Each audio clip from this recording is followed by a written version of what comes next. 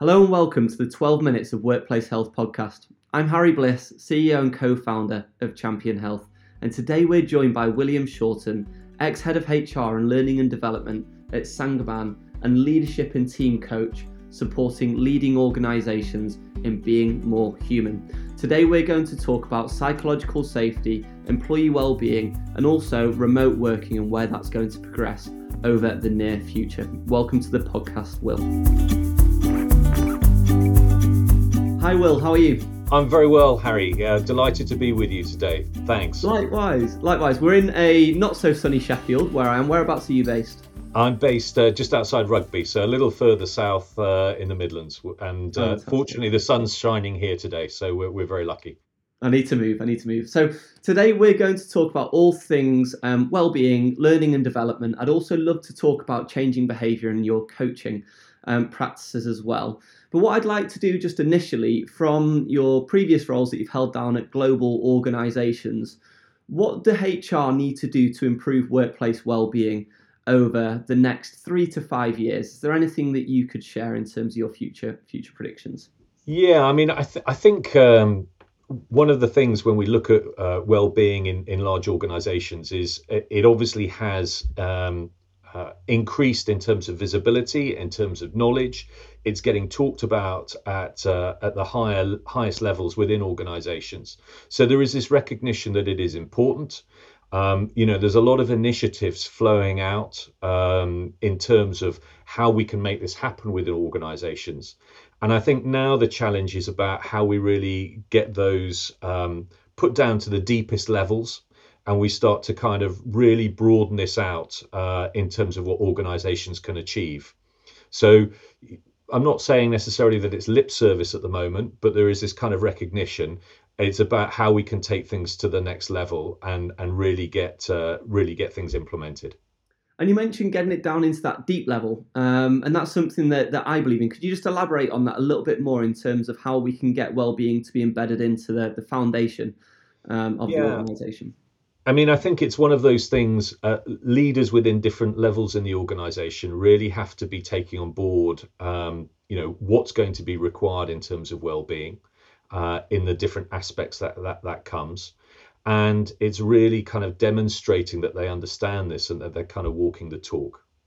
So, rather than it, as I said, it's just lip service where somebody recognizes, oh, I need to talk about mental health or something, but it's really giving that feeling that it's something that you kind of care about, that you've got an interest.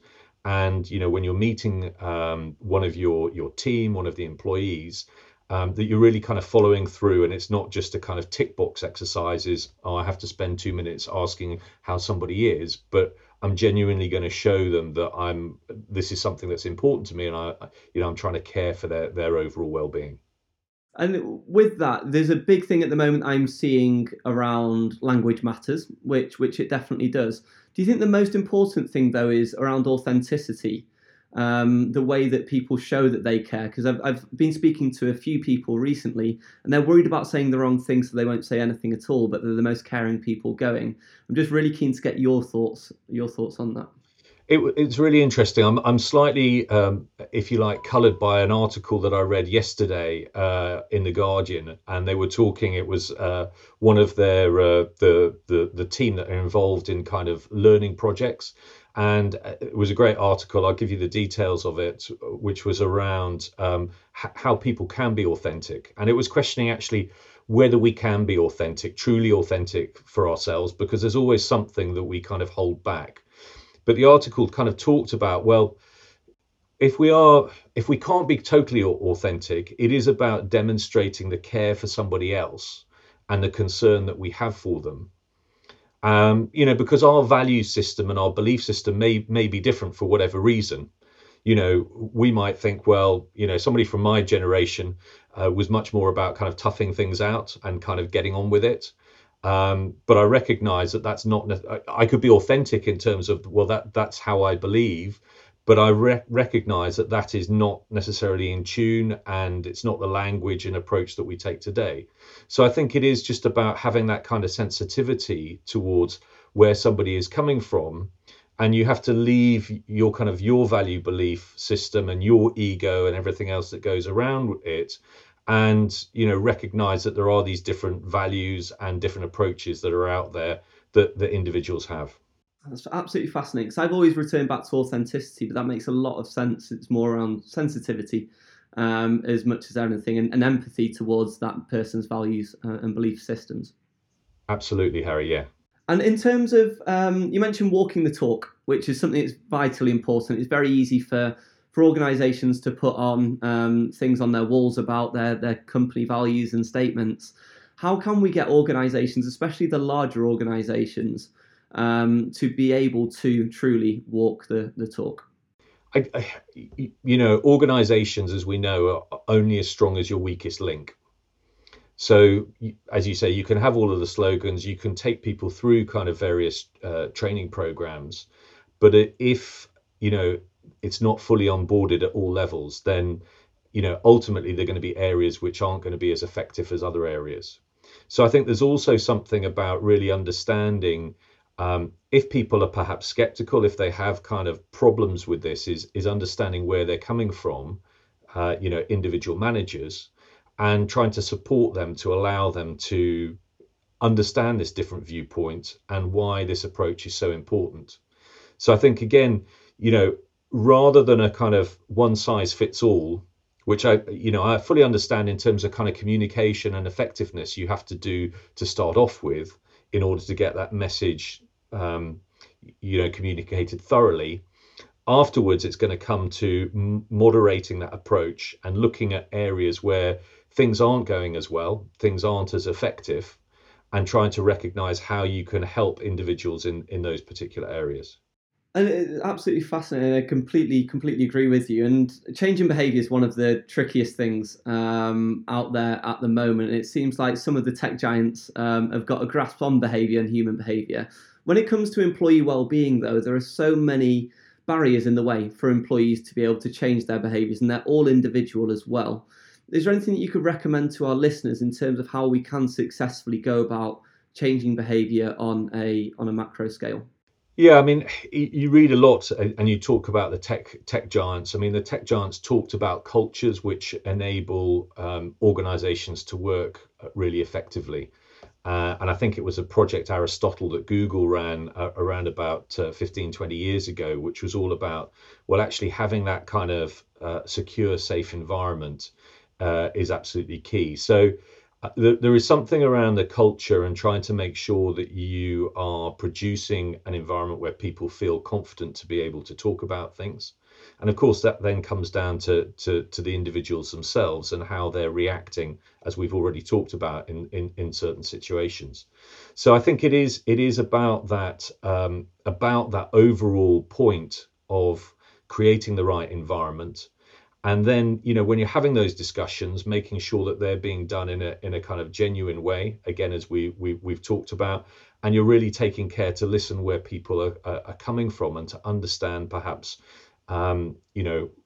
why they have arrived at that particular point, what their kind of beliefs are, and how you can then support them perhaps to kind of change through and to understand that there are other options and other choices that are available to them. And when it comes down to behaviour change as well, I was speaking to someone recently that was mentioning there's a lot being placed on the individual within the organisations. How can we build more individual resilience? How can we get this individual doing mindfulness to improve their mental health, or exercise, for example? Is the issue, though, and this is what this one person was mentioning, the issue is more on the organisational level to make sure the conditions and the environment's right for them to thrive and it's psychologically safe. Instead of looking at the individual, would you look at the organisation first? I think you have to look at both, if you like. It's you have to look at the organization. You have to make sure that the organization is walking the talk in terms of what it's saying. The policies and whatever network of support which have been put in place are actually kind of fit for purpose, because we all know that sometimes policies, for the best will in the world, we think, oh, there's a really great idea, but there's the law of unintended consequences. And I think sometimes you can end up thinking you're going to fix something and actually making the problem worse. So I think that there is something that requires you to look at that in more detail and really to understand, okay, what were the objectives we were setting? And then are these kind of being followed through in the way that we expected?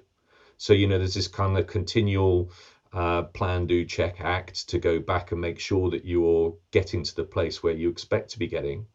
And I think also on an individual basis, you're having to look at the individuals and saying, actually, we had made this decision, or we put this policy in place because we thought this was going to be the practice.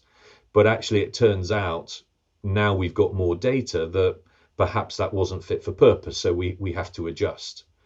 And I think the other thing is that we kind of bear in mind is, there's also perhaps a thought at the beginning of the process that, oh, yes, we're going to do this because this is going to be the one size fits all. This is going to be the most helpful. This is on the basis of perhaps the data and what I do myself, without really understanding where the other is coming from and what's going to be most benefit to them.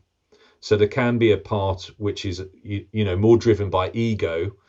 Perhaps I do a certain practice, whether it's with what I eat in terms of nutrition, in terms of what I do in terms of, physical exercise, or what I do to balance myself when I get out of work, which might be mindfulness or something like that. And we think, well, because it works for me, it's going to work for everybody else. And therefore, again, this is where I kind of bring the coaching approach in, is that you really have to understand and listen carefully where the other is coming from, rather than make any assumptions of where you think they're coming from.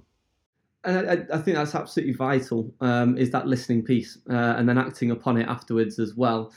Just want to quickly get your final thoughts. We've got around 30 to 45 seconds left, so I'm going to get it in very quickly, around adapting to home working, and your predictions for what's going to happen in the next few years for what have been office-based workers. It's a great question. 45 seconds isn't a lot of time to deal with it, but I think we're going to continue to see changes. I mean, we've seen the massive impact that COVID has had.